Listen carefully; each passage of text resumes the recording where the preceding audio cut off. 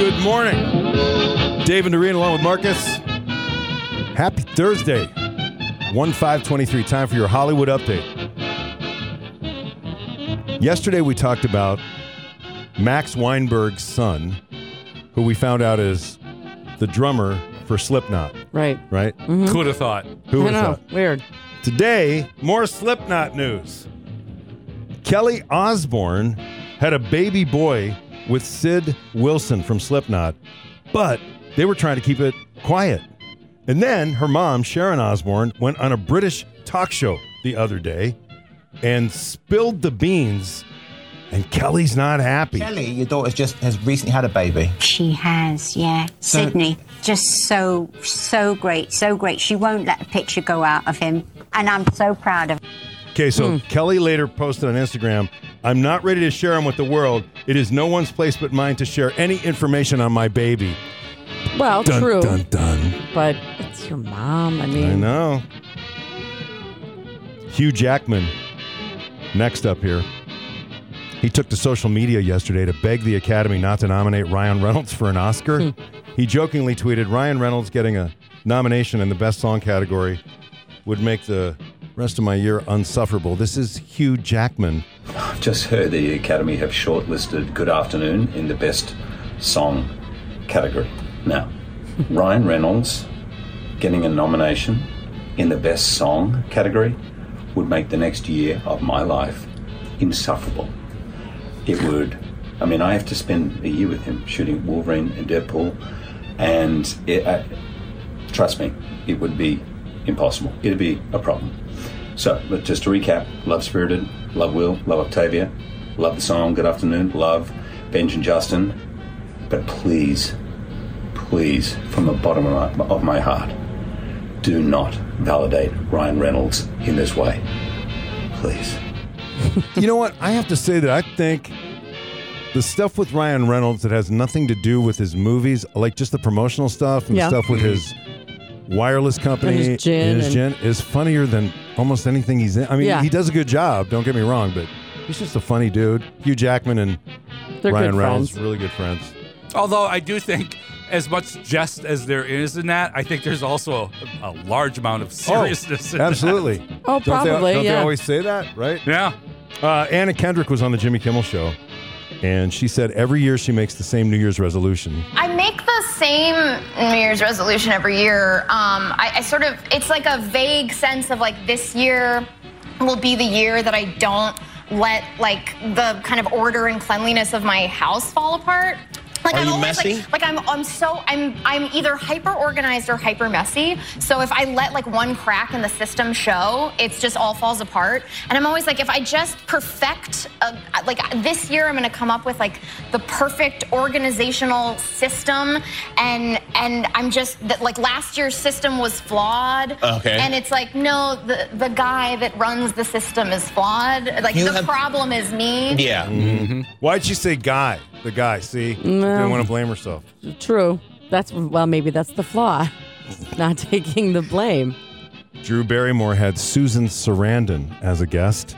Susan Sarandon does not like meeting men at bars. Can you go to like a bar and sit there and No, bars flirt? I get really boring. I mean, when I'm in a bar, I start using props because I just sitting around waiting for something to happen. I think that I tend to. This is why actresses date actors, because you're involved in something. So sometimes it's political or travel or whatever, and that's what I'm attracted to. Yeah. Somebody who's involved and passionate about whatever they're involved in, but not trying to just pick you up and ask you what your favorite color is and where you work and whatever. Yeah. So that's never worked for me. So There's apparently something to that. she finds ambition kind of sexy. I would say most women do. Yeah. Yeah. Agreed. But I mean, could you just see her sitting in a bar? Like, No. that's weird too. Maybe in a ping pong bar. Maybe. Right? Does she still have those? I don't know. Sylvester Stallone up next here. He said he has actually done breakup texts and phone calls on behalf of his daughter. How many breakup texts have you sent over the years? Probably about 4 or 5, but I've done a lot of breakup telephone calls too. They'll call, say, "Can I speak to Sistine?" I go, "No." When should I call back? How about maybe 2 weeks from never? You are so they're in Egypt protective. forever. Yeah, because I don't want them to grow up. Man, I'll tell you what, he looks good for his age. I just saw a picture of him the other day. He was posing with a fan. And how old are his daughters? Because I think they're grown up. I think they are now, too. And finally, the headline. Taylor Swift's cat is the third richest pet in the world at $97 million. So I had to lock in on this one. The 10 richest pets in the world. Number 1, Gunther VI, $500 million, a German shepherd owned by the Gunther Corporation. His grandfather inherited an $80 million fortune, which has now grown because of their real estate investments. Very big in the REITs. Number 2, Nala Cat, $100 million. Instagram famous, 4.4 million followers. Number 3, as I mentioned, Taylor Swift's cat, $97 million. Oprah Winfrey's 4 dogs made the list at number 4. They each have their own trust fund and are set to collectively inherit $30 million when Oprah passes to the great talk show in the sky. And the late Karl Lagerfeld's cat, number 6 with an inherited fortune of $13 million. And Betty White's golden retriever Pontiac, number 7 with an inherited fortune of $5 million. So is there like a side note on that? Like what happens then if there's money left over and Pontiac is no longer with us? Then probably goes to a charity or something, like I hope, right? Or and Pontiac's best friends and descendants. I don't know. And who's in charge of that money? Because who's going to, put me in charge of it? I'll make sure. Oh, yeah. Everybody's taken care of, including me. I'd just like to send this message to Taylor Swift. Taylor, I have 2 wonderful boy cats that I'm sure would make a wonderful mate for your kitty. Well, there are so many ways to go with that, Marcus. But yeah, I think we'll let the comedy from Martha Kelly take over.